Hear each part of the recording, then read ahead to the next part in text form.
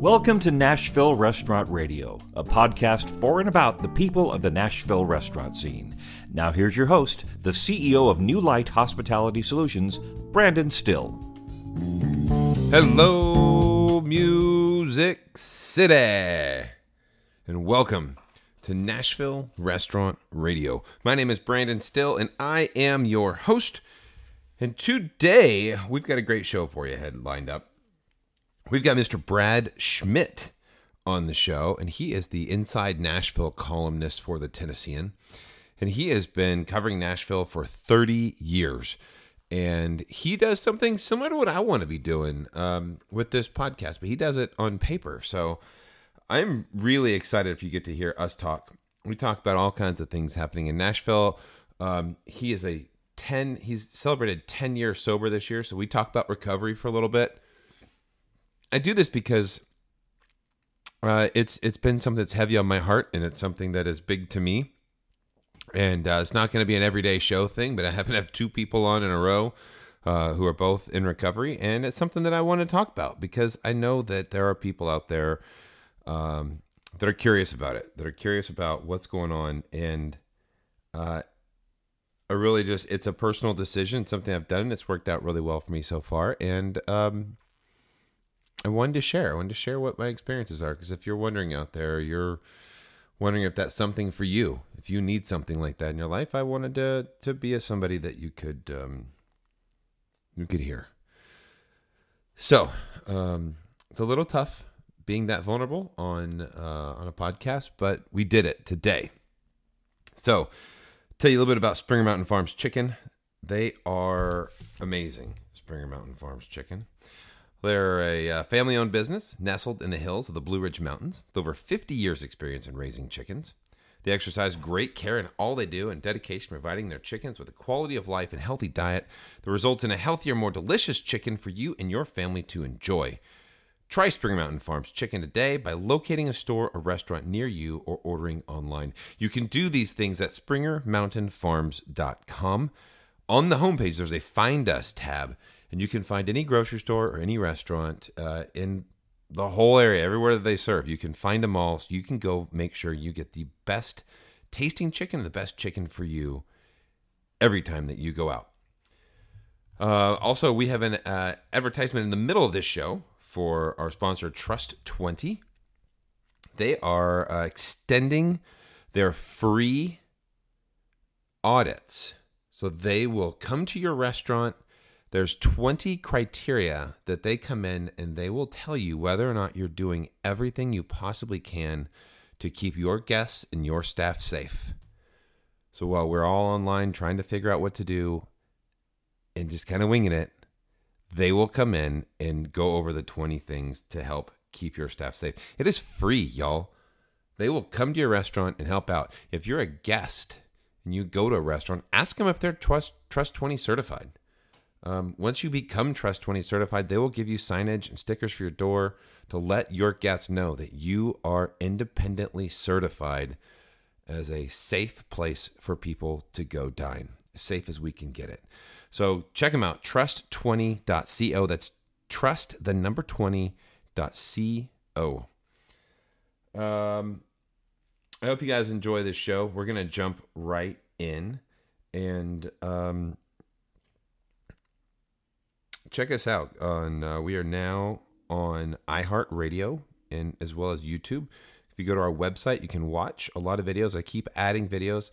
You can see Jeremy Lister perform the songs that he sang on the show the other day, and wow, I listened to those again on the airplane the other day, and I just was blown away. That guy's just got the best voice. He's so amazing. Find any of his music on iTunes, and that's what we got. Enjoy the show today. All right, with much excitement, I'd like to welcome in Brad Schmidt to Nashville Restaurant Radio. Welcome, Brad. Delicious. I'm excited. Brad, you are a columnist for the Tennessean, and I have kind of been following you for, I don't even know how long. I mean, I used to read the Brad About You section every day. I've been a journalist in Nashville for 30 years. So you're the perfect person to be on the show today. I did a podcast yesterday where I talked about kind of Nashville and what's happening in Nashville during this pandemic and how I feel like over 4 months, our entire city has changed. And I want to get into that with you. But first, I want to let people know kind of why I feel like you're the perfect guest for this show. Fantastic. I can't wait to hear myself. It's coming up. I promise. It's going to happen. So if you look up on the Tennessean page, you look up Brad Schmidt, the Inside Nashville columnist, you say, I love to ask community leaders to tell me intensely personal and funny stories about themselves. Stories of redemption, overcoming, transformation. I want you to find something you didn't know about someone you might know. I've come to appreciate these stories for my own transformation through entering recovery from substance abuse in 2010. Through these columns, I hope to inspire more depth and vulnerability in our community. And I read that and I went, that's exactly what I'm trying to do with my podcast. But you do a much better job at it than I do. Listen, it's not a contest, man. There's a lot of room for everybody. I guess in a roundabout way, I'm saying you've inspired me for 30 years to finally pick up a microphone and start talking. Nice. Are you enjoying it? It's been amazing, especially through the pandemic, being at home, being able to connect with people on a deeper level. When everybody can't be together, I've done almost 60 interviews with people and got to know people deeper than I ever have. That's awesome. That is really awesome. So the question I get asked is, do you have a favorite episode or is there a favorite story? And for you, you saying that you want to teach somebody something about somebody that they already knew, something more in depth. Do you have any of those type of stories to share? What are some things you've learned? Chrissy Haslam was a former First Lady, Bill Haslam's wife. And she shared with me that her sister died when they were teenage girls in a car crash and how that affected who she is as an adult. And there was a nice young man named Bill Haslam who helped walk her through that. Oh. So there's as you said earlier, for us old people, the Paul Harvey rest of the story. That's how those two bonded. It was really over a tragedy. It was a story that she shared that some of her closest friends didn't really know about. And so those are the kind of things that I like. There's a religious leader, Bishop Walker, Joseph Walker, from Mount Zion Church, probably the largest African-American church in Nashville. And he was sharing with me how he lost his faith when his first wife died of cancer. And then he ended up going to a secular support group called Gilda's Club, from old, Gilda Radner and Saturday Night Live died of cancer, and her husband, the famous comedian actor, whose name I can't remember. Willy Wonka? Gene Wilder? Yes. Wilder? Yeah. Gene Wilder. Yeah. Started this charity, started this foundation as a way for people to help others walk through what he walked through, which was the tragedy of losing somebody to cancer. Anyway, so Bishop Walker was sharing with me, he actually did lose his faith for a little while. And he sat in a circle, like a recovery circle, like I do, with a bunch of people who didn't know him very well at the start. And for once in his life, he wasn't Bishop Walker, he was Joe. Wow. And how he then refound and rediscovered his faith through this secular group. Those are the kind of wonderful, just wonderful stories that people are sharing with me. So that's what I get some, incredible energy and spiritual good juju from that. Do you ever finish kind of doing an article about somebody like that where you feel like they almost had a realization during, as you're going through interviewing somebody, they say something and then they kind of go, you can kind of see it in their eyes where they realize at that moment that they just said something out loud to you that they really hadn't told anybody else. And after the interview, they kind of went, I felt good. Like, thank you. I have been blessed with that, and I'm sure you have too, but I've been blessed with that several times. Um, there's a syndicated radio personality in Nashville named Bobby Bones Oh on yeah. the country side of things, and he lost his mom to a drug overdose. And we talked for an hour and a half, and he's talked about this a little bit on the air, and he shared some. But we got really in depth about it, and he joked afterward, like, "How much do I owe you for that therapy session?" So I think that people do find a real catharsis in talking to a stranger or to a third party, that they're able to present like a therapist, honestly, or a counselor or a church person, a church pastor or somebody like that. When you get somebody who's removed from the situation, then you can really process your narrative without fear of, oh man, my cousin's going to judge me if I say it this certain way, or my friend. Other folks are so invested in you and your story that they might be bringing stuff from the past in. And you and me, I'm including you in this, Brandon. Well, I'm honored. We give people a safe space, right, to share and to really open up. And that is, for me in my recovery and my job, that is the biggest gift of all. One more quick story on that front. I have a story coming up about a young man who was badly burned in an industrial accident.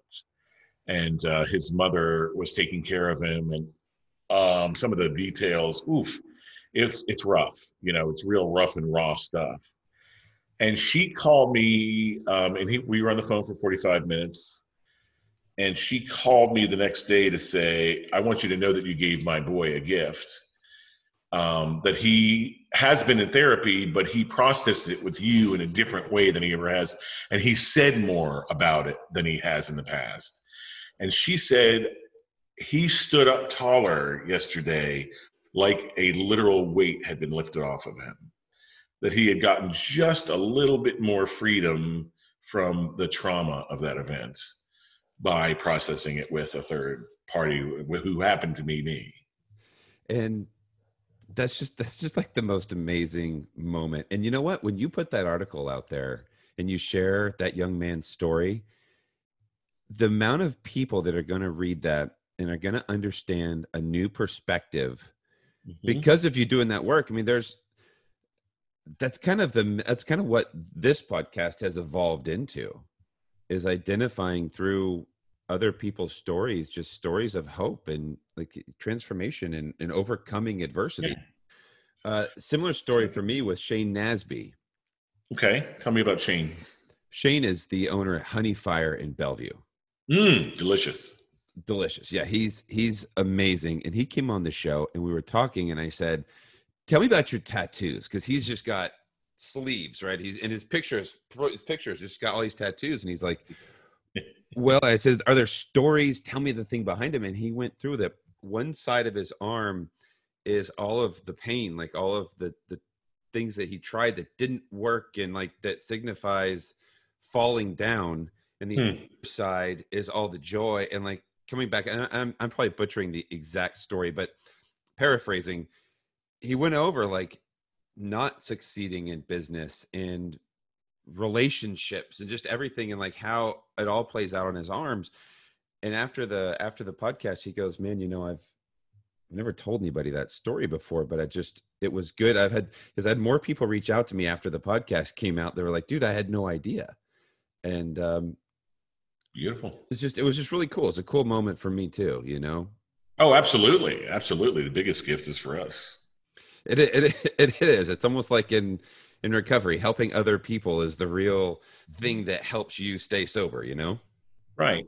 And I think what's maybe important for somebody listening to the podcast to know is that, you don't have to be a newspaper columnist or a podcaster to do that kind of service for somebody. I think, so to do my job well and to do my recovery well, I've had to learn a couple of principles, which is this: check all my judgment. Check it 100% before I start the interview. Ask open-ended questions. Be an active listener, kind of really lean in, ask follow-up questions, and really be present with somebody else, but that can be your friend. It could be your family. It could be somebody you're dating. It could be a spouse. It can be, and for me, it has been the checkout person at the grocery store sometimes. Obviously, I have to be a lot quicker than them, but just being really present with people instead of not on my phone or, having a clicker. Look, I'm using visual aids, watching TV while I'm having a conversation, shutting everything off and really facing the person who's with me and being present with them and really hearing and listening to their story and not giving any advice if not asked for. Unsolicited advice is criticism. Huge principle I learned in recovery. And that kind of witnessing, I had a friend call it, just being present for somebody's story, just being present to let them share, is a huge, huge gift that anybody can give at any time without a microphone or a newspaper. That's the true definition of real empathy, of really listening to somebody and genuinely caring what they say without giving advice or without well, at least you didn't do this, without giving that kind of a feedback. Brene Brown does a really good video on YouTube. It's called Empathy versus Sympathy that I just absolutely love. But this has been an amazing time over the last 4 months because we've had an amazing, I choose to look at it as a gift of forced time alone to spend time to recognize a lot of these things. And like you said, this is a perfect opportunity to do that, to reach out to somebody who I've been talking about it since podcast number 1. This is the best time in the world to reconnect with somebody you haven't talked to in a long time and genuinely lean in. If you have a friend that isn't doing so great that you know about, but you've been so busy, you just can't really devote that time, like pick up the phone. Zoom is free for everybody for 2 people. Like video conference, like do a 30 minutes a day, call somebody and connect with a friend and just kind of go, how are you? Like, how you doing? Which is a question I've been asking people when they come on the show. I did not ask you, but it's a question to ask people on the show. Like, I don't think that there's a more valid question. I mean, you can go into all these deep interview type questions, but how are you is probably the biggest question you can ask somebody right now. Exactly. And with the listening, with the actual interest behind it, instead of, as you said earlier, as a throwaway. 100%. So I will ask you that question and we'll pivot here. How have you been? How have you made it through? Pivot, one of my least favorite pandemic words that has come up. It's only because it's overused. It is. Oh, is everyone pivoting? I guess so.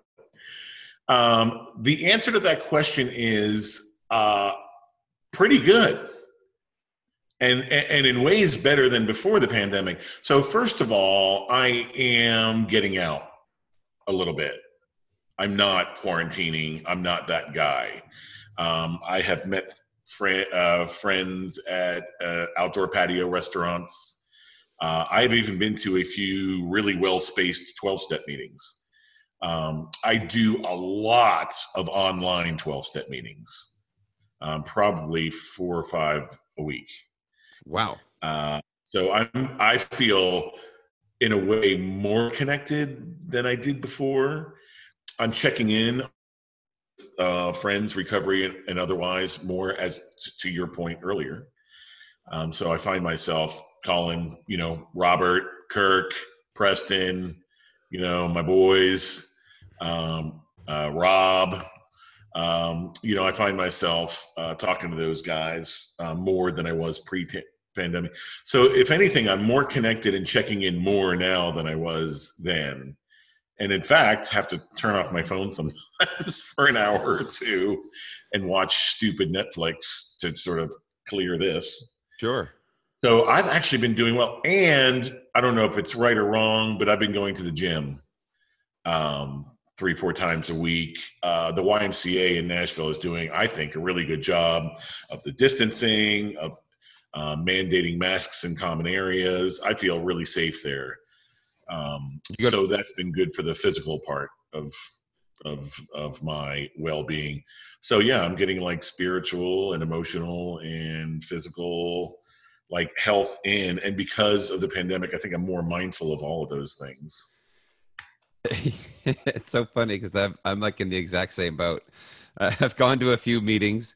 Um, yeah, and I'm connecting more with people, and I have gotten out. I don't go to the gym. I go to Percy Warner Park and I walk. I go Ooh, nice. do that a lot, but so that's good, man. So you're doing well, and I am. I might even be doing better than before the pandemic, to be honest. uh, I know that I am. I know that I am now. I came into the pandemic hard and fast with 3 months of sobriety, so Woo.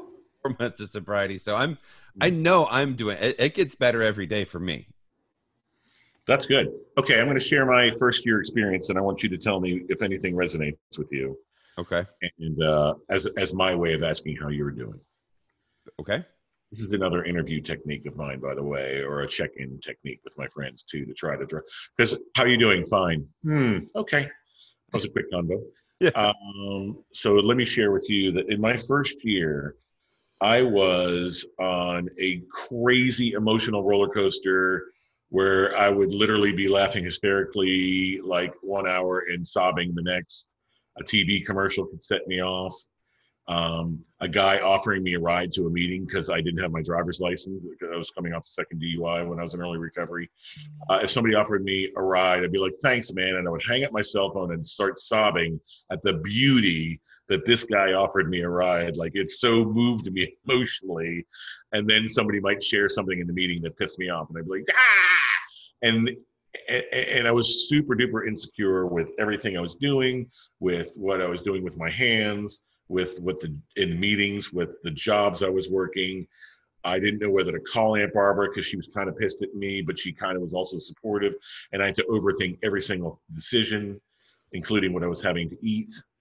And it was a rough first year for me. And I'm wondering how your first year is so far. My first year, it is similar in that I have a lot of emotions. I said on the show the other day, the craziest thing my sister asked me one time. She said, "So what is the biggest thing you've noticed now being sober? Have you lost like 20 pounds? Are you rich? Like, what do you do with your time?"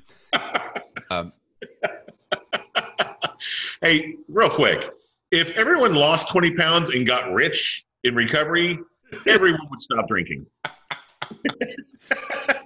We could start a whole network here. This would be amazing. Like, we'd be billionaires. So I told her, I said, no, the craziest thing for me is the answer to the question is never, I need a drink. Now the answer to the question is, how am I going to process this emotion? Learning how to process emotions without having a crutch has been unbelievable to me, being the spiritual side of everything. I have a lot of guilt. I have a lot of moments where I wake up in the morning and I think about things I did when I was not sober. I'd wake up in the morning and go, did I really do those things? Did I really say those things? The people that I must have hurt because I'm a big 6'6", I just a big gregarious. I would say things to get a reaction out of people. And I feel this never ending guilt right now. I'm just like, I hope people don't think of me that way, because it was truly not who I am in my heart. And over this past 9 months, I've had the most amazing realization. It's almost like I get to be the person I always thought I was. Mm-hmm. I get to be that person again. I get to actually like be the authentic me.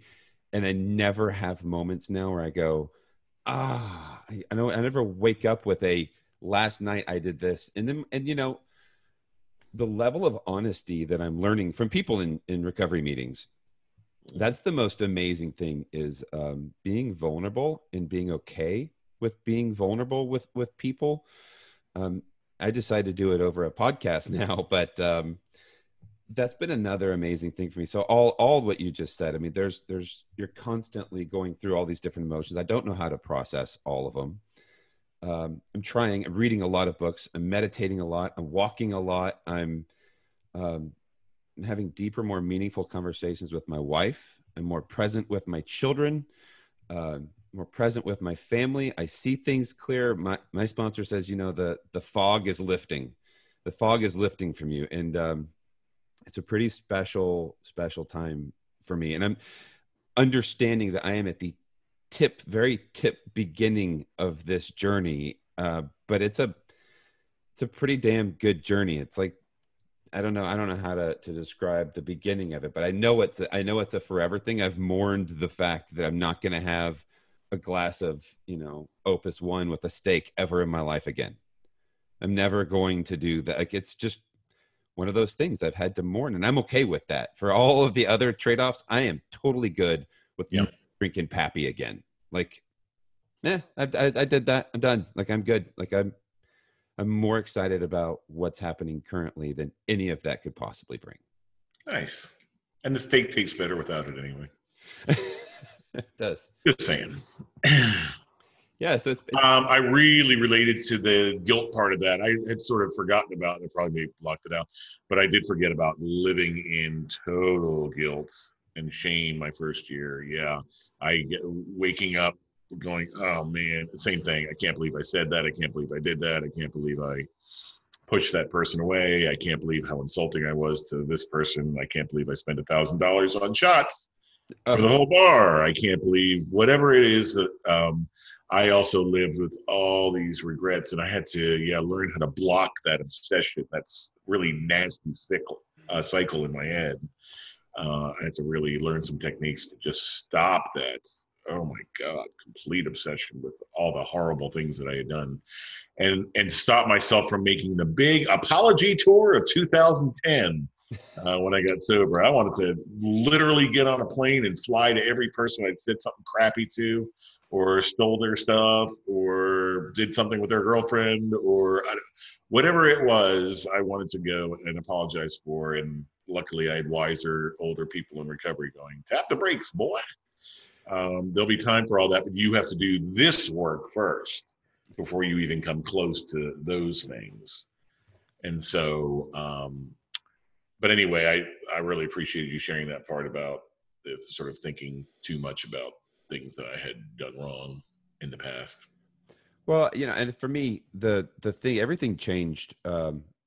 We had a meeting not long ago where the topic was acceptance, and people get up and share. And I kind of had this amazing moment where I went, the first time I came here, when I left here, all of my perceptions that I thought was going to be what this is, I realized, like, I'm in the right place. Like, I need to be in this room, and I'm amongst people that genuinely care about me, probably for the first time in my life. Leaving that first meeting,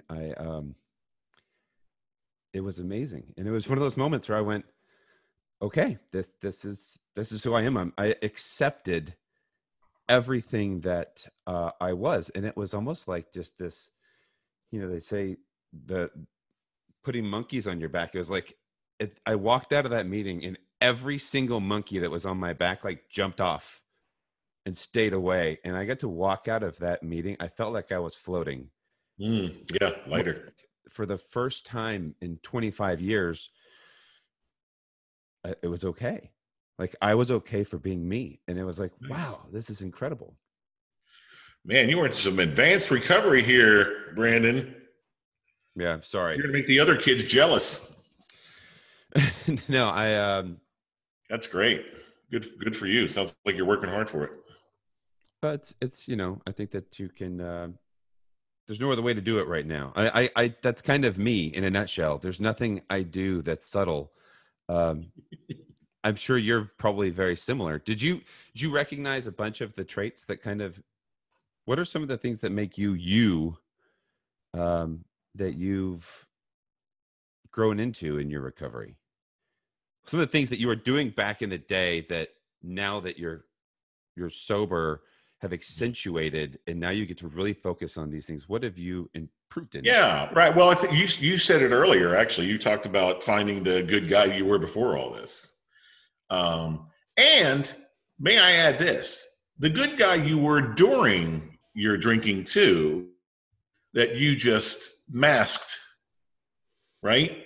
Yes. So I got some beautiful, when I went to treatment, I found all these letters and cards that I was sent while I was in rehab. And oh my God, funny. Oh God, I have some funny, ridiculously funny friends. I had a very, very nerdy weathercaster friend, scientist, who wrote me a 2-page single copy, single spaced document. It was full of science about addiction and blah, blah, blah. And at the end, he handwrites in, by the way, I'll be coming for Visitors Day on Sunday, just so that your anticipation isn't too high. It won't be conjugal. Which is the name of my upcoming recovery book. It won't be conjugal. What to say and not to say to your friends in rehab. Which I'm actually seriously thinking about writing that book. A great book. What those letters and cards showed me, and what I've been hearing since, is stop doing like before sobriety Brad and after sobriety Brad. You did plenty of nice and good things for people while you were drinking. You were a thoughtful guy. You sent birthday cards now and again. You did things for people. You would help them move, which I freaking hate helping people. Don't you hate helping people? My back hurts. Here's $200. Get 2 men in a truck. But I do it, and like you were that guy. You would bring things to the birthday party, for the potluck. You would occasionally even listen back then, and be a good friend back then, and be a present friend back then.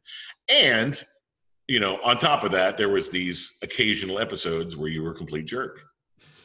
But I loved. I guess I just loved realizing, I stopped telling myself the lie that you were a crap person before recovery and now you're a better person. To hear. I think that's a really important thing for me to learn in years 4, 5, and 6. Was like, look, stop creating this narrative that, you were just garbage before and, you're better now. And so that's the other, it's important. So that was a very long answer to tell you that I have rediscovered the good guy that I was and am embracing him. That's good. I feel like I needed to hear that. That was really, that's very powerful. Was there a year, you've gone through 10 years now, is there a year that's really hard? It's like the 7-year itch with a marriage. Like, is there one particular year that was like really difficult? That's really interesting that you mentioned 7 years too. So of course we talked about, for me, the first year being a beast. And then around 7 years, 7, maybe at the beginning of 8, I found myself, I've always had issues with food. I still do. You were talking about how to process your feelings earlier, and you're talking about walks in the park and talking out with people. And oh, way to go, Mr. Healthy Brandon! La-dee-da. I like a towering ice cream cake and a couple cheeseburgers behind that. I still have addictive behaviors, and one of them is around food. One of them can be around Netflix. I can use Netflix to numb out. Sure. See you later. Sons of Anarchy seasons 3 and 4 will be taking up my weekend. So I can do that. So in year 7 and 8, I found myself really getting out of control with the food. And I started to have feelings like I did right before I got into alcohol rehab. I started to feel, I was having lunch. We have a monthly dude recovery breakfast, and we always check in. And during my check-in, I was like, oh my God, I feel as out of control as I did when I was drinking with this food and with emotions. And one of the guys looked at me and goes, I can see the pain all over your face. And when he said that in the middle of Midtown Cafe in Nashville, speaking of restaurants, shout out to Randy Rayburn, in the middle of Midtown Cafe, I started bawling. I just started sobbing in front of my friends because he saw me. And that's what recovery friends do. They can really see you. And they don't say things with judgment, but they reflect it back. Notice the way he said that. I can see the pain all over your face. Not, you've got to stop eating, or you're doing this wrong, or you're using food inappropriately. Yeah. He said, I can see the pain all over your face. I know you're not okay. And that led to a conversation where I went to what I call trauma camp. I went to a place called The Bridge in Bowling Green, Kentucky. And I stayed there for a week and worked on childhood stuff. So there's roots to all this. Oh, yeah. I think for us people recovering from addiction, there's some trauma roots to all of this. So I went through a bunch of childhood stuff there and was able to, on the other side of that, just feel much better and really start some intense therapy to deal with all that stuff. I found a new fellowship that deals with childhood trauma, which I won't name for Seventh Tradition purposes, or not Seventh, 11th. I say 11th. I'm still learning. Oh, your traditions, man. Come on. I'm going to get kicked out of the 12-step club. But anyway, I found a new fellowship that helps deal specifically with processing what happened to you as a kid. Yeah. And I found a whole new piece. My food issues are still there, but I even have some more peace around them and as me as a person, and the food issues are more in control. So yes, I did have a 7-year blow up. I did have a 7-year where I needed to reset. And yeah, now I'm just rededicated to recovery in a whole new and more complete way. That's fantastic. I'm, sometimes if you're like stub your toe and you're like, damn it. Like, and it's the most painful moment and it's like, you get through it right there, but you're like, God, it's just there and it just sucks. Where my brain goes when I do that is I go, I'm going to do this again in my life. I just wish I knew when I was going to stub my toe so I could prepare for it. And I know that I'm going to get sick. I know I'm going to break something. I know it's going to happen at some point in my life. I just wish I knew when, so it wasn't such a damn it kind of a moment. I have a feeling like with recovery, I'm going to have those moments. And I'm looking for any insight as to when I can expect them. There's a fair amount of research that says years 6 through 8 can be a little tricky. Can be a good time to reset. I'll rephrase it positively. Years 6 through 8 are a good time to look what's happening a little closer and reset. Gotcha. Well, I appreciate you saying all that you did, and I'm gonna get your number, and I think it's always nice to have another friend that's right there, because Lord knows I always need people to talk to, and you need more people calling you. So I do, actually. You know what, Brandon? Honestly, I know you're making a joke there, but fresh perspectives are great. It keeps the recovery fresh, and it keeps and you'll offer me a perspective that none of my friends do. You know, and it's great. And so, yes, I would love to stay connected that way. Well, I'm going to use your favorite word. Let's pivot. Let's do Let's do the pivot. That could be like a dance, you know. It's a great time. We're going to take just a moment to hear a word from Trust 20. Reopening your restaurant comes with great responsibility. Are you doing everything you can to keep your staff and guests safe? With Trust 20 certification, you and your guests can feel confident you're doing everything you can to keep everyone safe. Trust 20 is home to the new standard of restaurant safety and consumer comfort. By becoming a Trust 20 certified restaurant, diners will know the practices you follow to create a safe and healthy environment. Have confidence you're going above and beyond minimal requirements. Have comfort knowing your practices have been independently verified. To learn more, visit trust20.co. That's trust20.co. Trust 20 restaurants have access to a suite of resources that include expert-led training in 4 key areas: individual consultants, communication material and signage. For Nashville Restaurant Radio listeners, now through the end of July, you get free certification when you visit trust20.co and tell them you heard about them on Nashville Restaurant Radio. Trust 20, partnering with you to keep everyone safe. I played my first episode. I played my first episode ever. March 13th was the first episode. And I used the word pivot 3 times in the episode. I was saying it way before it was way out of, like, I was saying it back at the beginning of the pandemic. So way to go, Brandon. Props to you. I'm old school here. You're OG. Yeah. You're original. So I did this podcast yesterday where I talked about March 13th. And I replayed my old episode, like I said. March 12th, my heart was 100% dripping Nashville love. We had just had a tornado. We're 10 days past the tornado. There is so much unity and love. I mean, my sister's a director for Hands on Nashville. Oh, really?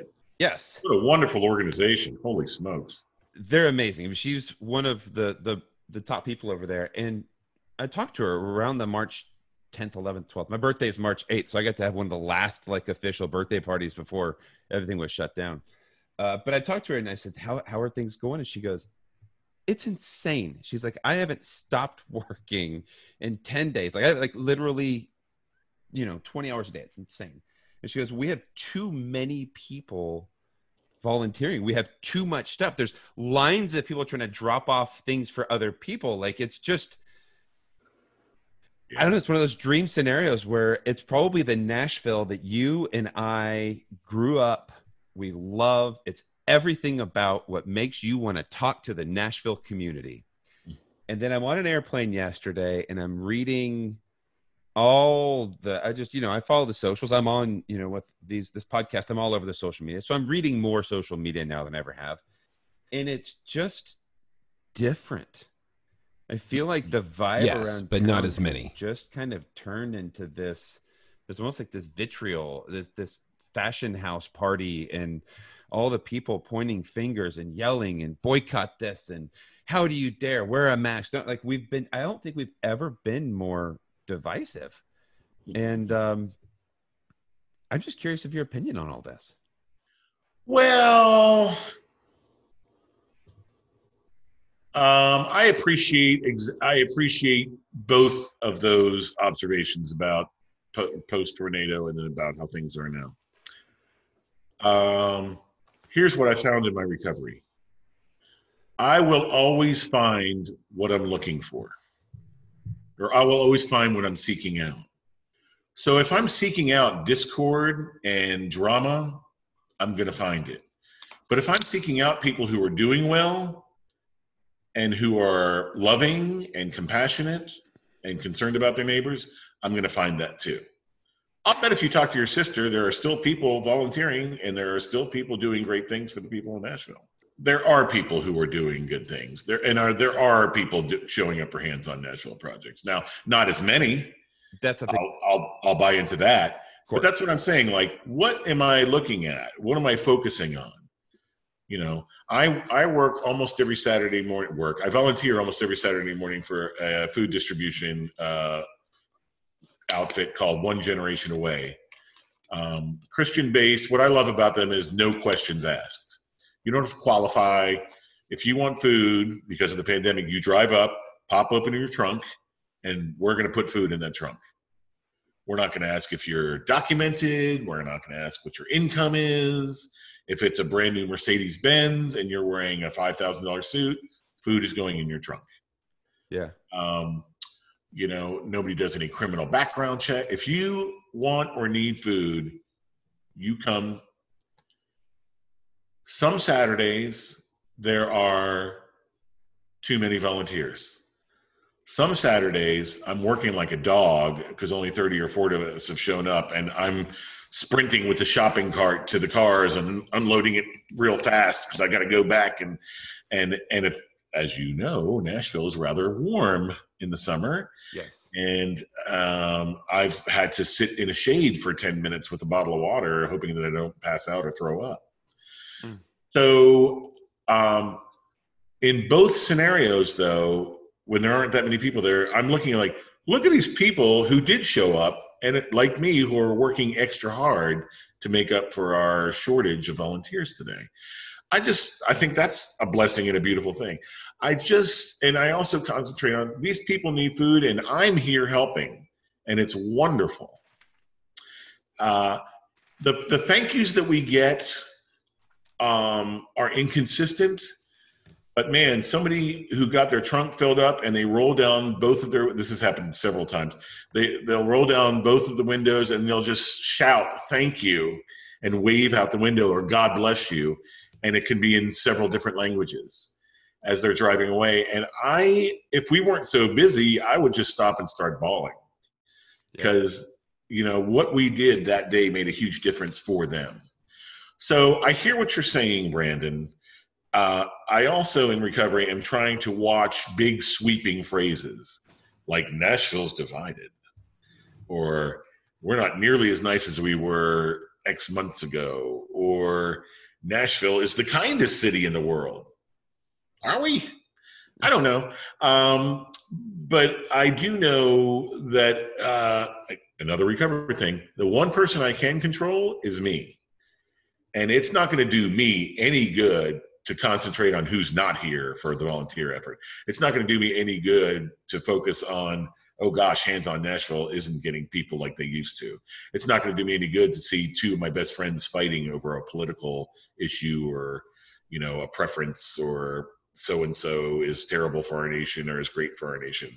None of that does me any good. So I really try to stay out of that and focus on what's going right or well. And luckily with my job at the Tennessean, I can do that. Like you choose who you put on your show. And you choose who you give a microphone to, right? And you choose who you give a platform to. I do. And so as long as you and I and others are shining a spotlight on positive, beautiful stories of transformation and love and redemption, then I feel like we're doing great. That's a beautiful answer. It's a beautiful answer that answers the question through your eyes. And the question that I posed on the podcast yesterday was, I had John Miller. I don't know if you know who John G. Miller is. He wrote a book called The Question Behind the Question. Okay. You haven't read it, you should go read it. It's great. You would totally get it. It's probably elementary to you.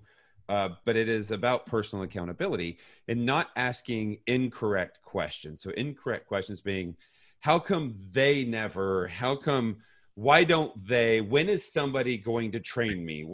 It's victim thinking, and it's placing blame across other people. And so I went through this. I said, I'm so frustrated with people's perspectives out there, and how come people keep posting about this Nash party, and how come people are throwing people under the bus. And I kind of thought, like, okay, that's not the right question to ask. The question that I need to ask doesn't come in front of my keyboard. In this particular case, it did come in front of a microphone, but the question comes in front of a mirror, and it's, what can I do to make Nashville a great place? What can I do to make my community better? And the only person that can answer that question is me. And if I keep throwing this question out there for other people to change, it's not going to work. It doesn't matter how many snarky comments I put on a Facebook post, nobody's going to change. And if we all stop and look in the mirror, and if we can all stop and go, I'm going to do things different, and I'm going to lead by example, which is exactly what you just said. You said, I'm going to look for the beauty. I was just in Riverside, California, and there's so much trash. It was amazing how much trash was around the interstate. Just there's trash everywhere. But the backdrop is this desert and these 10,000-foot mountains. and it's all around Big Bear, and there's all this stuff around you. And it was almost like you can drive down the interstate and you can look right next to you and see the trash, or you could look around you and see these gigantic, majestic mountains. And you kind of go, what's your take? What do you want to look at? What do you want? Do I want to see the trash? Can I look at the trash and can I just completely get absorbed with the trash? Or am I going to look at the mountains and identify that I want to see beauty? And I think that's what you're saying. Mm-hmm. Right. And you were right about the leading by example. So is me saying, God, Nashville is sucking right now. Where are the volunteers that were back in March? Is that helpful? Or is me posting a picture with my buddies handing out food at the food distribution more helpful? Like which one am I as a third party person going to respond to better? Like, oh, those guys look like they're having fun or doing something meaningful passing out food, versus, oh, I just got yelled at by this Yahoo on social media. Like, I'm going to respond, me personally, I'm going to respond to and I literally did. It's like, hey, you want to come out and do food distribution with us? That's how I got started. A friend's like, hey, you want to do this? And I was like, hell yeah, let's go. As opposed to if Sam would have called, that's my friend who got me involved. If Sam would have called and went, look, the hunger problem is growing exponentially during the pandemic, and you're not doing anything about it, you lazy shit. Excuse my language. You're fine. And you should get out there and do something. I would hang up the phone probably and be like angry and probably not do anything. But I sure as heck went out there and had fun with him volunteering. He approached me the right way, right? Sure. And so we can do the same thing. Well, I think that you and I are unique in the sense that we have a platform.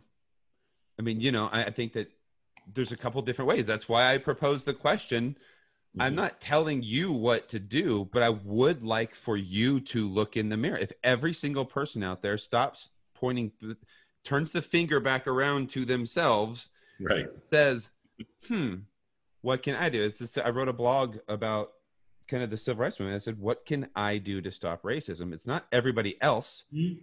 It's me. Mm-hmm. Look in the mirror and start with what I see first.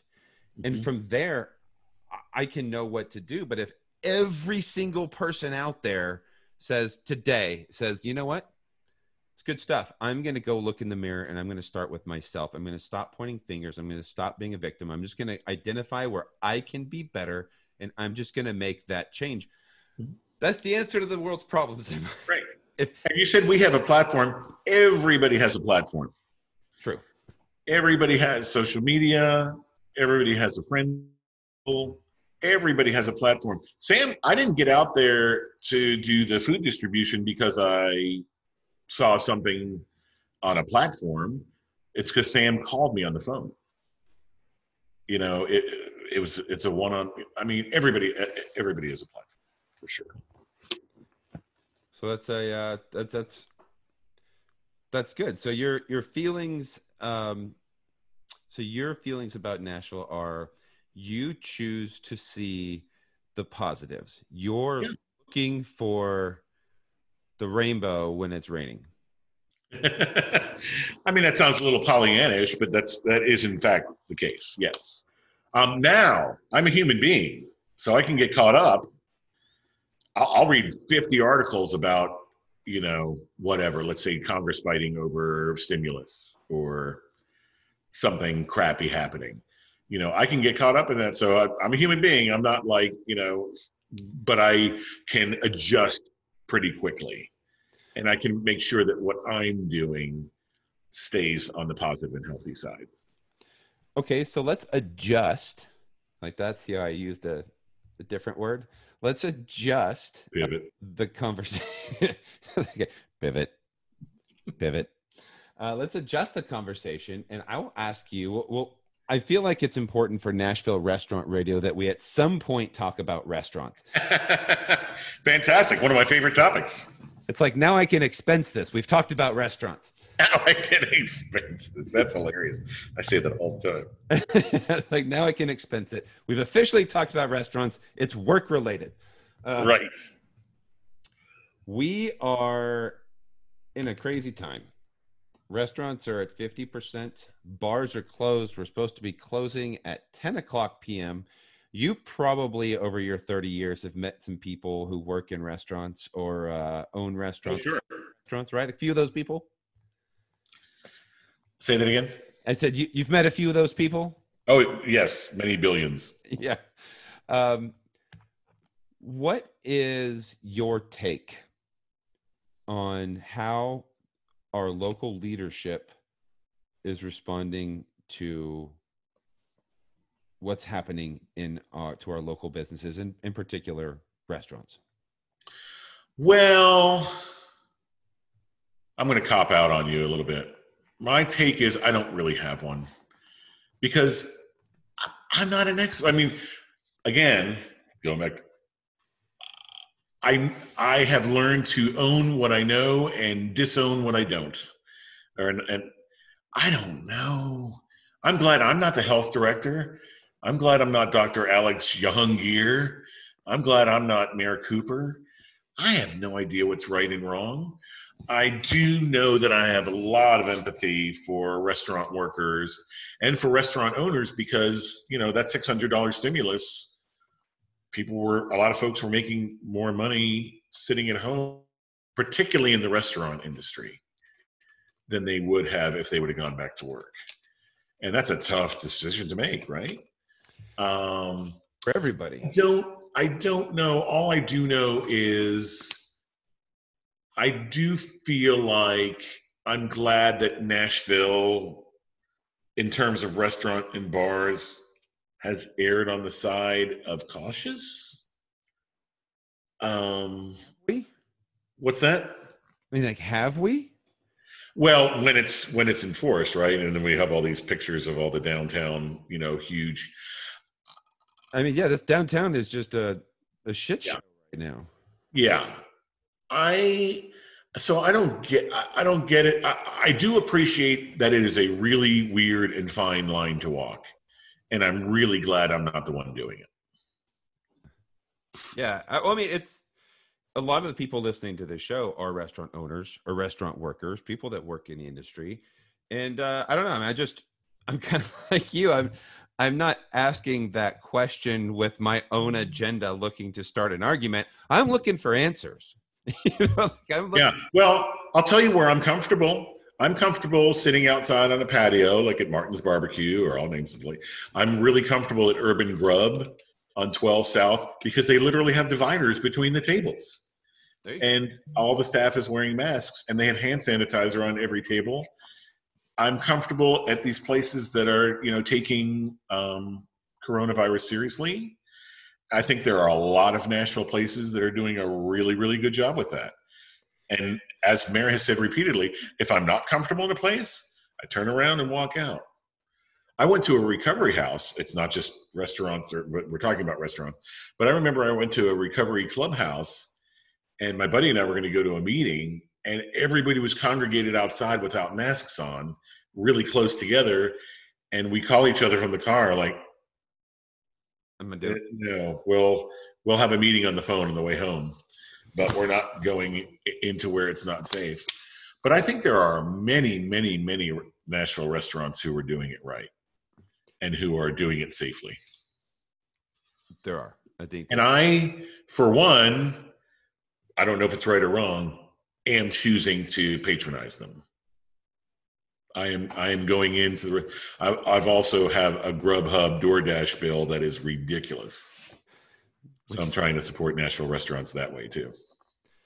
Well, good. So I agree with you. I think that we need to be at least ordering to-go food. We need to be supporting our locally owned and operated restaurants. Right. I'm advocating not ordering takeout from Red Lobster. Well, okay. So you know what? So let me tell you how I've wrestled with that too. And I will say that 80% of my ordering out and dining in has been from locally owned restaurants. But you know who works at Chuy's? Nashvillians. Now look, that's different. Is that that's not local? Wait a minute. And the chicka boom boom sauce. Come on, man. The boom enchiladas are fantastic. Woo! Nothing better. Girl. Anyway, what I'm saying is I want to give tips to, there are Nashvillians working at Chuy's and Red Lobster and Olive Garden and all the other national chains. So I don't totally cut them out of my personal dining because they are Nashville. And are you also, and people are going to think I'm making a ridiculous amount of money at the Tennessean. I am not. But I am tipping 30, 40% for the whole time during the pandemic. I've been hearing on 12 South that customers are tipping 50%. So I appreciate that extra effort to really try to help the service staff. I completely agree with, we did a whole episode on tipping a few weeks ago, and I kind of had a little bit of a rant on tipping for pointless tipping is what I called it. Okay, go ahead. No, I just believe that tipping should be something that you do because somebody provided excellent service. Right, but not today. Not today in a pandemic, you tip no matter what. There's no, oh, well, the drinks took no, they're shorts. Everybody tips big right now, and you should. Right. More talking about the place that you walk in and and you order a cup of coffee or something or a sandwich, and they flip the little screen over and they go, well, you want to leave a tip? And you go, you're just going to make the sandwich and call my name, and I'm going to grab the sandwich. 20% surcharge now because you took the order. You're not part of the 213. Why am I leaving 20 to 25% to somebody for taking an order? That's and I think a lot of people out there are like, did something happen that I missed? Why am I tipping arbitrary things? So it's more that I think I totally hear you. I want people, I want to bring service back. I want people to go above and beyond and do stuff that's abnormal and amazing because somebody wants to reward them for really truly creating an experience. I believe in tipping for that. Now, also coming to work during a pandemic when you could be at home making $875 a week, I believe in rewarding that too. And nothing against staying at home making $875 a week. I don't know your financial, I don't know anybody's financial situation. If that was available to me, I can't say I wouldn't do something different. Right. I mean, I'm not jumping on one side or the other, but if you did come to work and you were doing your thing, yeah, I'm leaving a ridiculous tip right now, for sure. Everybody that goes out to eat needs to leave ridiculous tips. And I wish I could do it at the grocery store. I want to, you know what I mean?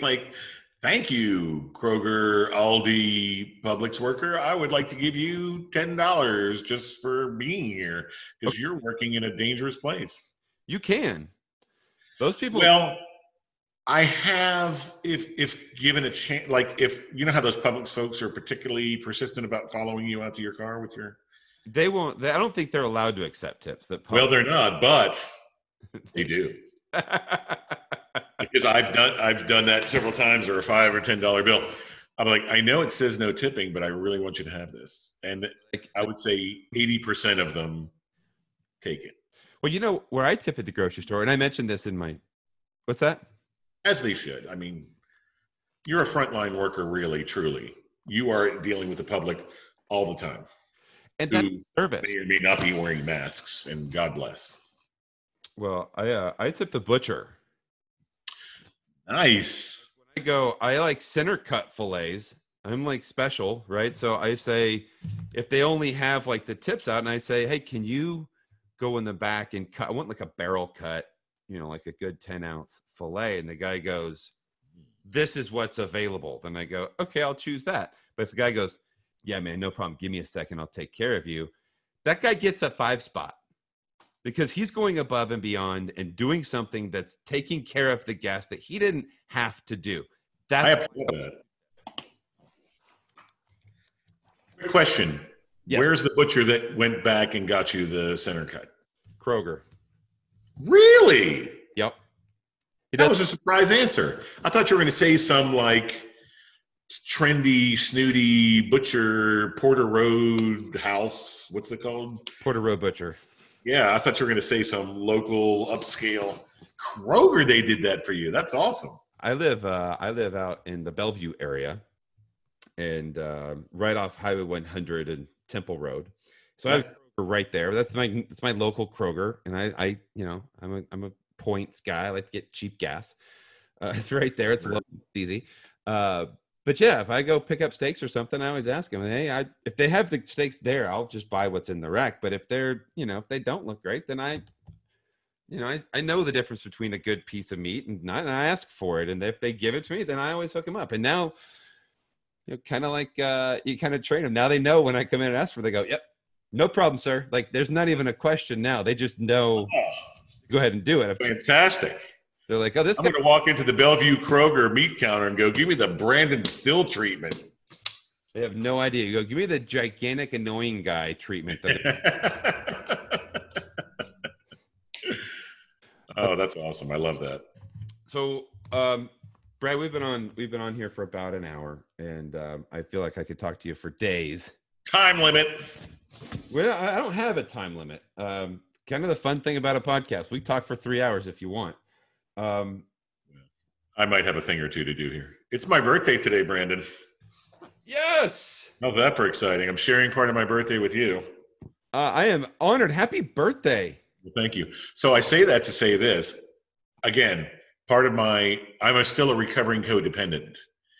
So I feel like, man, I got to get to these text messages. I got to get to those Facebook birthday wishes and totally understand. Respond to them. Recovering codependent people, I still need your love. So if you're listening to this, he'll get with you shortly. It's okay. All the people on Facebook that need your validation that you said. Right. Because they're not going to be able to go through their day without me putting a smiley face. Exactly. It's so stupid, isn't it? You. It is what it is. We're talking to the city here. What do you have coming up? What do you have? What stories are you working on? How can people find you, follow you, all of that? Let's get some plugs out there. Well, very kind of you to say so. Honestly, if you Google Brad Schmidt and Tennessean, and Schmidt is SCHMITT, and Tennessean, you'll find the work. What I have coming up that I'm kind of excited about and was fun to do is, I think a week from Sunday, August 16th, I asked folks to share with me their pandemic projects. What have you been doing to your house? I found a woman who learned the Celtic harp during the pandemic. Her son took it up for a while and then abandoned it, and she has this expensive harp in her house, and she's like, screw it, I'm going to learn how to play it. And she took online lessons. She worked out these online lessons. Love that. Several amazing landscaping projects that people are doing by themselves. Yeah. Several kitchen makeovers. Oh my gosh. What's that one that I really liked? Oh, spice drawer. I found a woman who has the perfect spice drawer. Do you have your spices all over the place like I do, like on 2 different shelves, and they're all different containers? Yeah, I have a lazy Susan that has. Right. They're all mixed in. Yeah. And it's so hard to find. And you're like, where's the paprika? Where's the lemon pepper? I'm making fish and I really want lemon pepper. And she bought 40 uniform glass hexagon shaped jars, got her husband's label maker, and took the spices out of all those random containers, put them all in uniform, labeled them, alphabetized them, and laying them on the side in a drawer. So she pulls it out and she can immediately find thyme. She can immediately find the rosemary. And the drawer looks super pretty because they're glass jars that are see-through and they have all different colors. That was possibly my favorite. So that Pandemics Project story is coming out August 16th. And then we're going to have the story of the young man who went through a horrible burn industrial accident at work, and his recovery and how his mom really helped him, walked him through it.